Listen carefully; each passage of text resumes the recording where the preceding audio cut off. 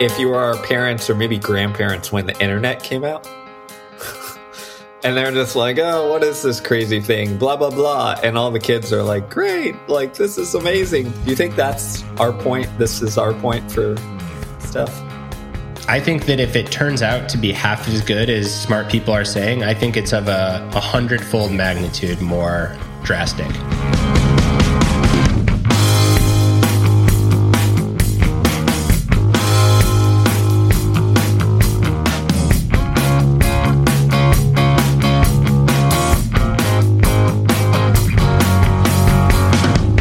Welcome to the Growth Equation Podcast. I'm Steve Magnus, joined as always by my good friend, Brad Stolberg. Brad, what's going on, my man?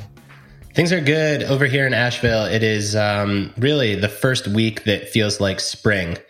We had 2 weeks ago, it was like summer out of nowhere, just brutally hot.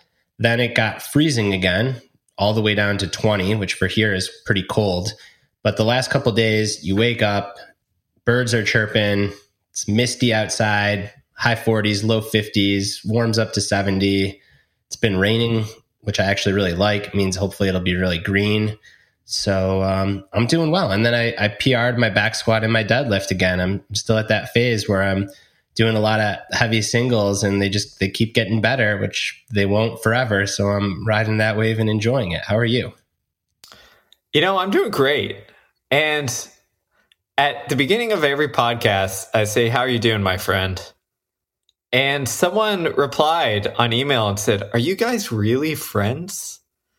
And I love that question because Brad and I, we have, yes, first, we're really friends, but we have one of those friendships where we can rib on each other.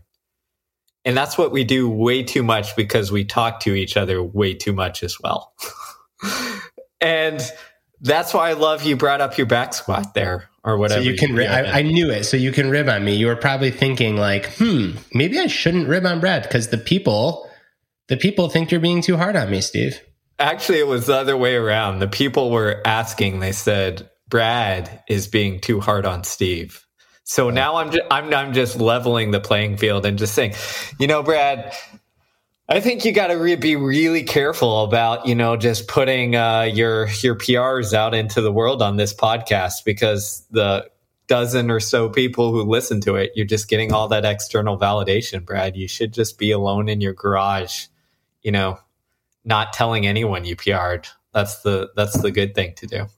But we also got that feedback about a year ago when people said Steve asks Brad how he's doing, and Brad always just says, I'm good, and then we get into the show. But we record at the same time every week, and it's always after I go to the gym. So that's what's on my mind. I will say I had a very humbling experience last night. My best friend in the world, Justin's in town, and we were at that stage of the day. We were just kind of zoning out, not yet ready to go to sleep, but could hardly write a sentence, let alone, have a meaningful conversation. So we got to watching the Powerlifting World Championships. And that stuff gets me every time because I love mastery. I'm like, I wonder what it would be like to compete. So I looked at the Hendersonville Powerlifting Annual Meet. And while geographically I'm in the neighborhood of Hendersonville, I am nowhere in the neighborhood of being competitive in the Western North Carolina powerlifting scene. So I feel very humbled right now about my back squat. You know, that makes me feel good. I'm glad you had that dose of perspective from Justin, who's there to keep us humble. And you know, it's okay. I'll say on my end, I went to the track the other day because it was a weekend and I was like, oh, I should do something hard. And we have a junior high track that's about a mile from my house. So I jogged to it and I did some 200s and I was humbled as well because I didn't run that fast. And I used to run fast. So I've got to keep that in my mind of like, you know what? It's okay. It's okay to be slow, Steve. Accept it. Yeah. I wonder what the right distance for us to race each other where the challenge is fair. Like a 10-yard dash?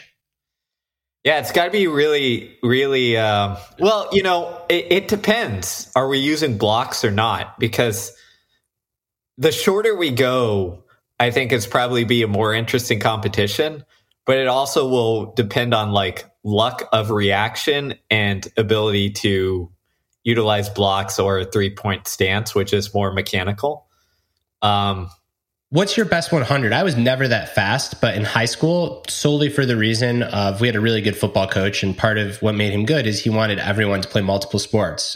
So I ran track, and I was never that fast. I was like an 11.4 or an 11.3 100 person, but I was a 4.7 40. So that's why I go down to the shorter distances. So my 40 time was pretty good, but my 100 time was just kind of average.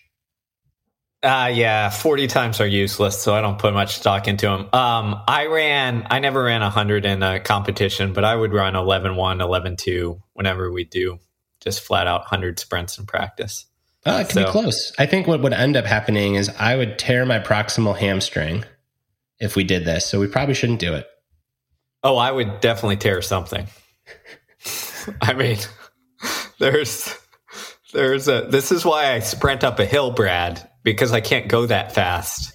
And that makes it where I can sprint without tearing something. Lesson learned for those aging. If you want to stay fast and want to do something explosive, just find a steep hill and sprint up it where you get the effort, but you're not going that fast, so you're not going to tear something. And one other thing before we get into today's main topic on some sprint work. So we talked about this topic a little while ago, the fad, the fame, the future, cold plunging, and the goalposts always move on this. So I'd like to think as a result of some of our commentary on the internet, because it gets passed around quite a bit, the cold plunge evangelists have moved the goalpost again. So now not only are we not cold plunging for metabolic health, which is where this started, we're now no longer cold plunging after workouts, because Steve and I continue to beat that same drum of that really doesn't make sense unless you're an athlete that needs to immediately feel fresh. So now people are saying you got to cold plunge before you work out. And as Steve said, because we are really friends when we were talking on the phone last night, the only instance that makes sense is like if you're running an ultra marathon in the Sahara and you need to try to cool your core body temperature. But seriously, hopping in a freezing cold bath of water before then trying to train hard is a recipe for disaster in terms of musculoskeletal health. So we'll see where the goalposts move next week. But for now, if you're going to cold plunge, don't do it because it's going to make you better. Do it because you like it. And also, unless you're really a pro athlete or something, who cares if it shunts your adaptation to your workout? If you like it, just do it. So what you're saying here, Brad, is before our 10-yard dash, we need to first hop in the cold plunge and then immediately get out, down in the blocks, and then sprint so that we can just be injured and done for a long time. Here's the deal, and I need to be honest with the listeners of the podcast. So I'm done. My experiment didn't last a month. I said I was going to take cold showers for a month because I'm often very critical, and I wanted to get that N=1 experience. And I cut it off after about 6 days, to be honest. Here's why. I don't like it. I've proven to myself that I can do it. The same thing happens. I hyperventilate for a little, and then I calm my breathing. Then I turn the water up, and that feels great when you turn the water up. Like you get the tingles. You know, it's like we used to go to a hot tub in the winter, and you jump into the snow and jump back in. It's a very good feeling. And then I'd shiver for a little bit after because I don't like being cold. And then the rest of my day would basically be the same. But I am 36. I've got 2 lovely kids. And I would rather just roll out of bed slowly and shuffle to the coffee maker and light some incense and have a nice slow morning before my kids wake up. And then it's game on anyways. You know, like harder than a cold plunge is getting 2 kids out the door and ready for the day. So it's purely an enjoyment thing. So I didn't enjoy it. I did find it hard, but I don't think that I need another hard, arbitrary thing in my life in the morning if I'd rather make coffee. So I think that my optimal morning routine is stumble out of bed to the coffee pot, try to muster the energy and the cognition to properly make coffee, get that coffee going, while the coffee is burning, light some incense because, of course, I live in Asheville, and then just wait for that coffee to get ready and take about 30 minutes to come online for the day. It's what I prefer. What can I say? You probably get a bigger hit of adrenaline from when the chaos of taking care of 2 kids commences. So, my morning routine while we're on it has changed. It's a little different now with my wife being pregnant. One, she suffers from, nausea and potential vomiting if she doesn't eat when she gets right up, when she wakes up, which is a normal pregnancy thing. So my morning routine is literally as soon as I wake up, or more likely my wife wakes up, I have to scramble out of bed, run to the pantry, get some applesauce and bring it up so my wife doesn't, puke. So you want to talk about a hit of adrenaline? That's it. Y'all are doing it wrong. You got to have saltine crackers in the bedroom. She's very particular on the stuff she likes, which is why we have the why she goes applesauce. But here's the why we don't keep the food in the bedroom thing is because we have this dog named Willie, who is the master at finding any sort of food. And unfortunately, Willie, for much of his life, has been able to eat anything and get away with it. And he's done that. But he had a hard time recently where he got into some food that he shouldn't have and then suffered a lot of consequences. He's okay now, but now we're extra vigilant on any food outside of the pantry. Yeah, so it goes. All right. Well, I had one other thing that I was going to say, which is there's a real trade-off here, and I share this with other parents. This is gender neutral. I've had this conversation with those that identify as men, women, and everything in between. You really only have one hiding place in the morning, and that's the bathroom. It's the only place that you can get some peace and quiet, and I'm convinced that's why people start getting hemorrhoids between 30 and 40 is because everyone's just hiding in the bathroom. So it'll be interesting to see how that goes for you, Steve. Okay. The parents out there know exactly what I'm talking about. You need some peace and quiet in the morning. You just got to hide in the bathroom. I don't even sit on the pot anymore because I care about my rectal health. I just go in there and hide. I'm sorry if Brad's wife, Caitlin, is listening. This is what Brad is doing. He's just hiding away. But anyways, let's go from bathroom health and hiding to what we're going to talk about today, which is kind of the health of our future work. And I know we're going to talk about AI and the impact it has personally, or potentially personally, on the work that Brad and I do, which is mostly social media and more so writing. And I know there's been a lot of talk and hype around AI and blah, blah, blah. We're not here to debate if it's going to destroy the world or not. But I think take a more kind of nuanced take on, how are we approaching it as people who have skin in the game in areas where it would impact? And what do we think it'll look like? So before we dive in, just a reminder, the best way to support our work and help keep this podcast 100% sponsorship ad-free is twofold. You can purchase our books, Do Hard Things, Steve's latest, The Practice of Groundedness. That's mine. They're available on Amazon, at your local bookstore, Barnes & Noble's, Audio, Kindle, you name it, wherever you get your books.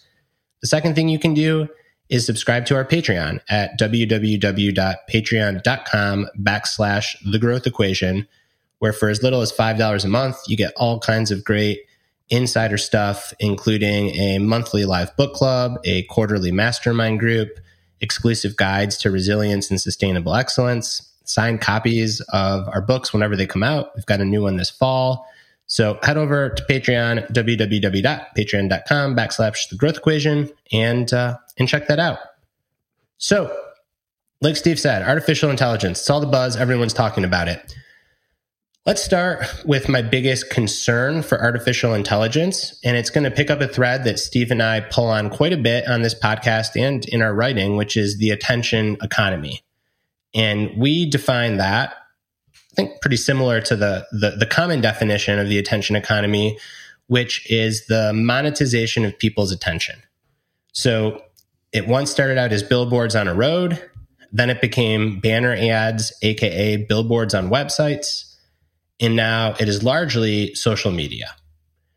And my biggest concern is that the first couple generations of AI are already proving to be very good at scraping tons of existing information, figuring out how to package it in a way that is either as good or better based on a prompt that's given to it. So where I think all this is going to go is somebody saying the equivalent of, hey, Sydney, or hey, BingBot, I want you to take these 9 threads on productivity or routines or health or you name it and write me something that's going to go viral on Twitter. Or, hey, BingBot, I want to make a viral Instagram post on aging. And the more people that do this, first off, I think these posts will perform really well because I think AI will get good at this. And my fear is that it's just going to be like fentanyl for the attention economy. Like we kind of already know what hooks people in, and AI is going to be able to like do it in the most scientific, preying on our most base dopamine catastrophizing parts of our brain and do it really well. And our attention economy situation is already pretty precarious, and I'm just worried about the deluge of AI-generated content that we're about to see. I agree. I think it's going to be a huge problem in terms of that. I mean, essentially what we've done is we've lowered the bar where at least in the past, and we're guilty of this as well, but it's like thread bros on social media had to at least do a little bit of work. We're like, okay, I got to read, at minimum a Wikipedia article for some of the, worst ones, but something like that. Well, now that barrier to entry is lower, right? So as long as you understand like the prompting, then you're gonna be able to just your productivity on these kind of threads or posts, or even using AI images, which is getting better and better for Instagram, like that's going to go through the roof. So what you're going to do is an increased number of people who kind of use this to try and gain traction and marketing and all of that status in the online attention economy world, which is going to be, it's just going to be strange. I think any of these things like shift the value, because like the value of like that specific knowledge or expertise kind of goes down a little bit in one ways because the barrier to entry is smaller because AI can just tell you and do it anyways. But I think in other ways, it will distinguish and incentivize the human component. And the way I like to think about this is that I'm going to use the running analogy as always, but I think AI will get really good at writing a schedule for training, perhaps even better than me or anybody else with expertise because it can consider a bunch of stuff. But I don't think it'll be better at coaching, right? And I think you see because like the on-hand like application of it takes a human component and nuance to it, I'd argue, even with good data. And I think you'll see the same in terms of like the social media attention economy is like to get good enough, like threads, tweets, Instagrams, like everybody can do that. But to get to, okay, the so what application, I think that'll always be a human component. I also think that, and this is not an original thought, I've read a couple of takes that circle around this. The notion of provenance will be really important. So you think about art and like it's very easy to get a replica of a certain painting, which is why provenance is so important in art. You know, where did it originally come from? And is this the one that was actually crafted by so-and-so? And I think that that's going to be important, not for like art and collectibles, but just for our ability to know if we're talking to a robot or a person. in a lot of these instances. And to me, that's where things just get overwhelming and weird. Because I think we're going to have like three categories of people on the internet. One are not going to be people, they're going to be AIs. Two are going to be people that act like AIs. And then three are going to be people. And it's just going to be a very bizarre world to navigate. At least I think so. I don't dread the paperclip scenario, right? The infamous hypothetical where someone tells an AI to do everything they can to make a paperclip, and then the AI starts like convincing humans to kill each other so that it's easier and there's less of a population, so there's more money available for producing paperclips or whatever. That I'm not as worried about. Maybe I should be. But I really think that the biggest detriment is just going to be the amount of hyper processing of data that can guide us into different directions and ultimately take advantage of our attention, because that is the easiest thing in the near term for AI to monetize. I think another way that is very similar that things could go awry is like you could imagine, whether it's the Donald Trump campaign or the Joe Biden campaign, a campaign basically telling AI, and hey, these are our 9 accounts. Go make sure that we win the election based on social media posts. Are we there yet? No. Am I skeptical that we'll ever get there? Yes. But have enough really smart people that think about this and know a million times more than me concerned about those situations? Very. Yeah, I think I'd agree. I mean, I think that's probably the more concerning aspect to me. I mean, let's get this like into our wheelhouse of what we do, like from a writing standpoint. So from a book writing standpoint, what do you think happens? Like, because like to me, it's. I think I'm going to partially answer this and then turn it over to you. But like, you know how if you go on Amazon and you search like groundedness or do hard things, there's all these like crappy, like, you know, summary, blah, blah, blah, blah, blah, etc. I think what you're going to see is a lot like those are going to get better and better and more, well, maybe not original, but more directed and good. And you're going to see like a deluge of books that are written by AI that get better and better on very, I would call them like controlled topics where we know a lot about. Yeah, I mean, I don't know. I think of it in a couple of ways, right? And I do not think like an engineer. So I have struggled to even like try to use the Midjourney or Stable Diffusion or like what was the one that you sent me, Steve, the image generator? Yeah, I forget what one it was, but one of those.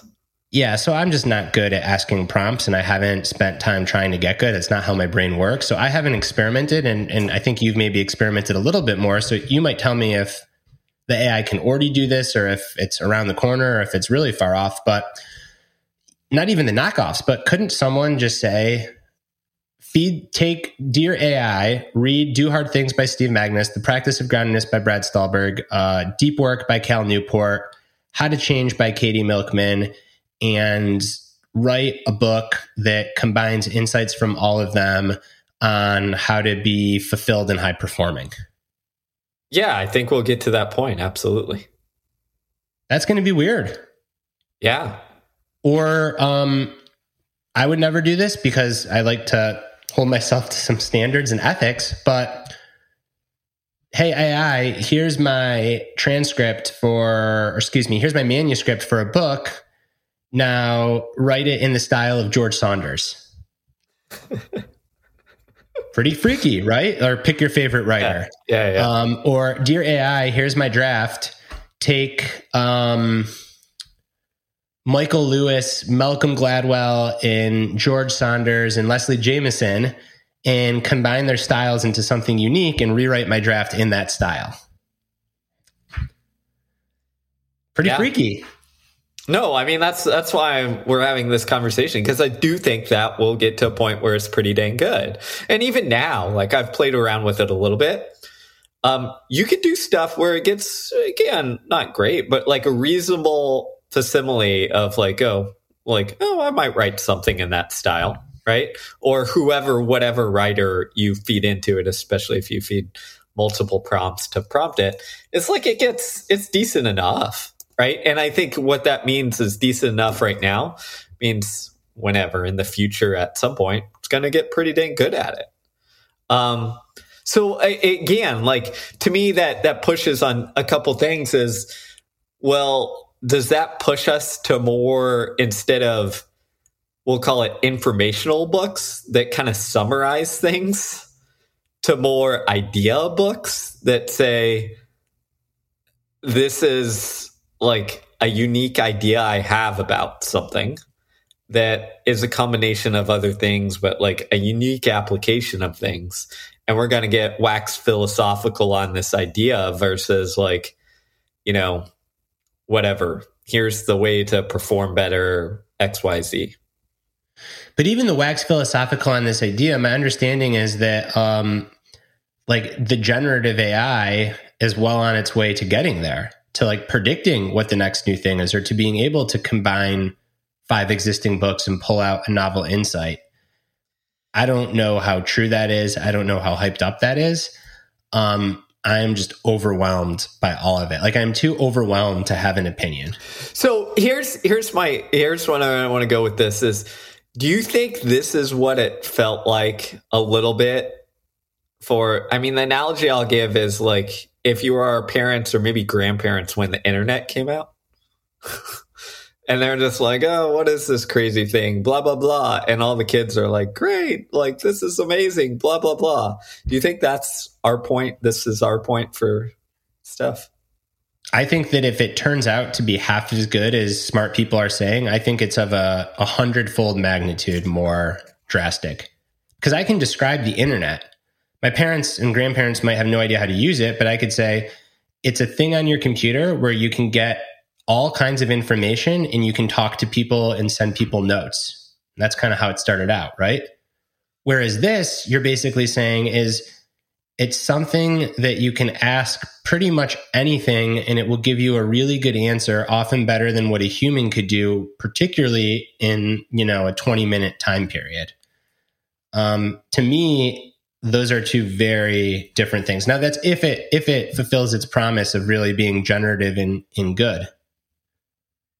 Yeah, that's why I can't even begin to wrap my mind around it, because like if it can combine multiple things, then there's not even value on originality, because then it can be original, right? It's one thing to say, hey, Bing, go write me a book that's like Peak Performance, and do it in a way where it's not plagiarizing anyone. That's already really freaky. But then if it's like, go take Peak Performance, Passion Paradox, The Practice of Groundedness, Do Hard Things, and then write the next book in the Brad and Steve umbrella.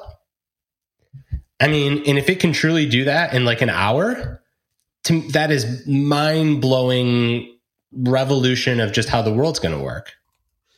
Yeah, no, I think you're right. And I think that's why I'm struggling to grasp at it, because like the ramifications are just unknown. Yeah, and I think the one thing that I hold on to, because I don't want to face how overwhelmed I am, is like there's no way it's going to get this good. Because that gets back to let's not take winning an election, because there's a lot of complexity involved. But let's take something that's a little bit less complex. Growing social media. Are we already at a point where if we really knew how to use it, or we had like inside access or pay for access, you could just give the AI your Twitter handle and say, hey, AI, given what's happening on Twitter, only tweet about these 3 topics, but just do everything it takes to grow my Twitter platform like crazy. That's the stuff that I think the AI is going to be great at, because like that's just scraping. It's all there. And it will very quickly know what kind of tweets and what format and what length and what time is doing well, and it'll just do it for you, which is very, very interesting. And the more that it's creative, the scarier it gets, because mechanizing rudimentary tasks is always just how progress has been made. But if we're talking about mechanizing like novel ideas, that's weird. Yeah, no, I think you're right. I mean, I don't think we're quite there yet, but we're pretty close where, I mean, I've played around with it a lot. And you know this on like, well, let's see what it does on Twitter and like telling it to read my tweet threads and your tweet threads and then like, you know, crafting some. And it does like a fair job, like already. Like it'll do good enough where you would grow substantially if you only tweeted things that it tweeted or told you to based on prompts. And I think that's only going to get better. So I do think there's certain things like that where it's like, you know, back to your original point, is it going to be AI talking to AI on social media? Right? And part of this, I think, is why I'm trying to grasp around it, is there's always compensatory effects. Meaning, if AI gets really good at writing books or doing stuff or what have you, and this is where the art analogy comes in, and I think this is important, is there will be some compensation in terms of value and status for non-AI stuff. I don't know what that looks like or what that means, but I think that there will be like that. I don't know if that'll be a big market. But I think it'll be like a shift in like value in terms of significance of like, oh, this is entirely human created versus like art that is like amplified or what have you. I don't know. I mean, even like, so to use the again, maybe this isn't perfect, but if you look at in the movie industry, like if you're making a popular Marvel film, you're going to use all the green screen, whatever junk that you want. If you're making like an artistic film, you probably would get penalized to a degree if you used like overused on, you know, non-real stuff. So I don't know. It's weird. That's where I come down. It's weird. Yeah, it is very weird. So the compensatory thing, what can't AI do is be a human with human emotions and body language and like energy and vibes. And I think ultimately that is going to be the stuff that then becomes really important. And perhaps for our work is going to move a lot more to like small in-person mastermind groups and events and conferences.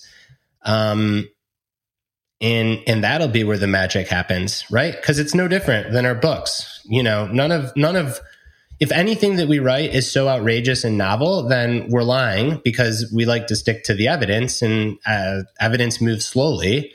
Why do people read our books? Because they're fun, they're entertaining, they're enjoyable, they're a lot more likely to inspire you and to teach you and to help you understand than a bulleted list or a scientific journal. But if AI can take a bulleted list in a scientific journal and you feed it a couple manuscripts and then you can tell it to write a book and it does that, well, then guess what? Our books aren't going to be that special. My hope is that it takes 10 years to get that good, because then we could write a couple more books before. But at that point, it's going to say, all right, well, then what makes us special? And it's probably the actual hands-on in the room, again, like the vibe that AI won't be able to replicate. And I think we're being pretty aggressive, but maybe not. That's why I'm so overwhelmed. Every time I say that, I say, but maybe not, because so many smart people are like 10 years, more like 2 years. And I just find it hard to imagine that you're going to be able to feed a little chat bot the titles of 8 books, and then it's going to write something that people actually want to read. Well, I think now the counter to that, real quick, and then I'll shut up. The counter to that is kind of my understanding of how the most popular nonfiction book of the last decade was written, which is James Clear's Atomic Habits. And James did not use an AI to write his book, but he was really scientific about it in the way that an AI might be. So James knew that he wanted to write about habits, and he knows a lot about habits, but then he just spent 10 years in his newsletter testing various framings, testing various topics, asking people what they wanted to learn more about, seeing what tweets did the best. And he ultimately crowdsourced that book. or at least like the flow and the topics of it. And there's nothing wrong with that. It was a very novel and original approach to writing a book, and it served him really well. And that book's helped a ton of people. But like that took James 10 years. And the more that I hear about AI, the more that like that's what it's going to be really good at. It's going to be able to write Atomic Habits in an hour. And that's just a weird world to imagine for us. Yeah. I mean, that's a good example and analogy. And I think, yeah, I think the reason we're having this episode and stuff is because like, and this conversation is, it's really hard to wrap your head around it. And it's really hard to kind of predict where this will go in the future and what will this impact. And it, it gets to other topics we've talked about a long time on here is, topics like now how many jobs become bullshit jobs because like AI can do all of it, which is another topic, right? And I think that pushes us into, okay, if so many jobs are now taken by AI, like what do we do with people? Which gets us back to some of the things that we harp on all the time is like we need autonomy, competency, belonging, all those things like significance. And the world's going to change how we've kind of become accustomed to this is how you get those things. And that's going to change a little bit. And I should say for the past 100, years plus, like how we got most of those things was through work and producing something. And I think yeah, go ahead. I was going to say our relationship between work and producing something is about to change drastically. And maybe more things will come to look like art. Like that's one other pathway. Yeah. Where you can get replicas that if you don't really know art, like are basically the same as art. Like you get prints and put them on your wall, but that's not valued at the same thing as an original work from someone. And that's where provenance becomes really important. Now, not many people care about art like that. Maybe 1 million in America. I don't know, like 0.33%. I'm not an expert on the art world, but most people just don't even think about this or care. And maybe that's what ends up happening with books is that instead of 20 to 30 million or whatever the survey shows percent of people that read more than 2 books, it's going to go down to like 1 million, but it's going to be like art where like they collect books and they want to know like this book actually came from Brad and Steve's brain, not from the AI. And then it just shifts into more of that model. Yeah, I could see that. I mean, as I said, I could see that. I think there will be it's like a new status value add will be the human thing. But no one can wrap their mind around this stuff. I was talking to Caitlin about it last night, who's an attorney, and I coach someone that is the head of technology for a very large law firm, and his whole world is shifting to trying to figure out AI. And the law is something where it actually is really built to do well at because it's all based on precedent. And like in theory, all the information is out there, and the job of an attorney is to put it together in a way that makes sense. And if you're in contracts that make sense for both parties, if you're in litigation, a way that shows that your party is in the right and the other party's in the wrong, but it's really just taking gobs and gobs and gobs of information and making a case. And what my client said is that none of the attorneys really understand what's about to happen, but like he thinks it's going to happen. And then what Caitlin says is like, oh, like it'll just change the work, but it won't fundamentally replace anyone because like it's so specific what we do. And like one error is so costly. And I kind of think that's a conversation that we're having. On the one hand, we're like, oh yeah, it's going to totally change everything. But on the other hand, it's like, but really, is it going to? Like, there's no way it can do that. And, is it closer to crypto and Bitcoin, or is it closer to vaccination or sewage and sanitation and the effect it's about to have on the world? Yeah, I mean, I think I think it's at a point now where I feel very strongly that it's not crypto or Bitcoin. But I think we're dabbling and maybe this is why it's hard to wrestle with. We're dabbling with well, how close is it to something that like vaccination that like literally helped extend people's lives like decades because of blah, blah, blah. Or is it something that's like a pretty good improvement? Maybe like the internet we used as like, hey, this is a massive step up from searching through encyclopedias and calling people on the phone, and it will change society. But like, you know, it'll be a societal change that will adapt with pretty quickly and, you know, regularly. And I think that's what no one knows right now. And I think the unknown and the how will society adapt is something that even the programmers of this stuff, the makers, like have no clue to. Yeah. And a more humble take is that of our mutual good friend, Dave Epstein. I was talking to him on the phone and this topic came up recently.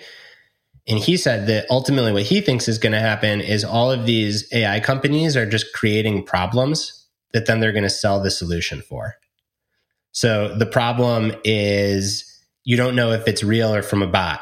Well, then you pay them for a subscription to the authenticity checker that then tells you if it's real or if it's a bot.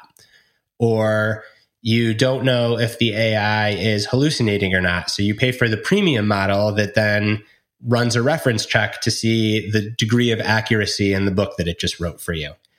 Because those are going to be the two main problems, right? Like, is it right? And especially on stuff of consequence, like it needs to be right. And in cases of human-to-human interaction, are you talking to a robot or a person? And Dave's take is just like, those are going to be massive problems, and then they're going to sell us the solution, and maybe it'll make things better, maybe it'll make things worse, maybe it'll just be a big waste of time and energy for everyone involved, and who can say? All right. Well, there you go. There's Brad and Steve's take on AI, which is really, we have no freaking clue, but it's going to change something. I'd love to hear, listeners, if you're listening and as puzzled as us, send us some emails or messages on what you think, how it'll change in your work and impact stuff. And because we're all, I mean, I get it. It's a hot topic in a lot of areas, a lot of experts who can cover it more, but everything I've listened to, everything Brad's listened to, is no one really has any freaking clue. But it is going to change something and impact something. So we're going to have to navigate this for, I think, the next couple of years or next part of our life. So it'll be interesting to see how it all folds out. We'll have to listen to this podcast 10 years from now. Yeah, I think a feeling of overwhelm is probably the most genuine thing that I can describe myself experiencing. And I'm okay with that because like where my mental model is at is I can grasp the potential sizable, enormous shift of this, but I can't really even envision how it's going to play out. It's like that Donald Rumsfeld quote of like unknown unknowns. I feel like there's like a million unknown unknowns about this. And you could say that about anything in the future, which is true, but it also feels like this technology is like really at a threshold. And just the fact that it can take graduate level courses better than 90% of graduate students or graduate level exams, better than 90% of graduate students is already pretty crazy. And what's crazier is that it went from failing those to doing so well within like 2 months. So the rate of improvement is just insane. And that's a very kind learning environment. An exam, meaning like the facts are out there, you need to go find them and then regurgitate them or put them together. I think that ship has sailed. AI is going to crush kind learning environments. I think for wicked learning environments where things are changing as we go, to me, that's the ultimate question on how fundamental of a shift is AI going to be. And if AI excels in wicked learning environments, then I think we're looking at a completely new world than what we've grown accustomed to. I'd agree. I think that's a good synopsis. So there you go. Brad and Steve's take on AI, which is confused, overwhelmed. We'll see if we have a job in a couple of years. But thanks so much for listening. AI can't do podcasts yet. So we're there. And that's why we're here giving you the podcast. So maybe that'll become more of our thing. We'll see. But thanks to everybody for listening. If you enjoyed it, don't forget to check out our Patreon group and check out our books, Do Hard Things and The Practice of Groundedness. No, the AI will be able to do podcasts. Like, I think it probably already can. We just don't know how to prompt it or the tools. It'd actually be really funny to have AI, to feed AI our most recent podcast and then have AI do a podcast. So if any listeners know how to do that, we are here for it. And if you all have like the subscriptions or if it's free, but like Steve and I just don't know how to do it, if there are any good prompt engineers out there, we would gladly run AI podcast of the growth equation. I think that everyone would enjoy it. So if anyone wants to do that, you have our permission. Just send us a link to the AI podcast. We'll know that it's hallucinating when I open up with like, every week I get 10 pounds stronger. It's like the starting strength program, that's like just add 5 pounds every week. And the knock on that is always like, that means that you can bench press like 400 pounds after 1 year of training, which no one can do. So it would be pretty funny to see what AI comes up with. All right, there we go. It's an RFP. Go create the AI growth equation podcast, and we'll gladly publish it. All right. Well, with that, hopefully someone does that. Reach out if you can, and thanks for listening.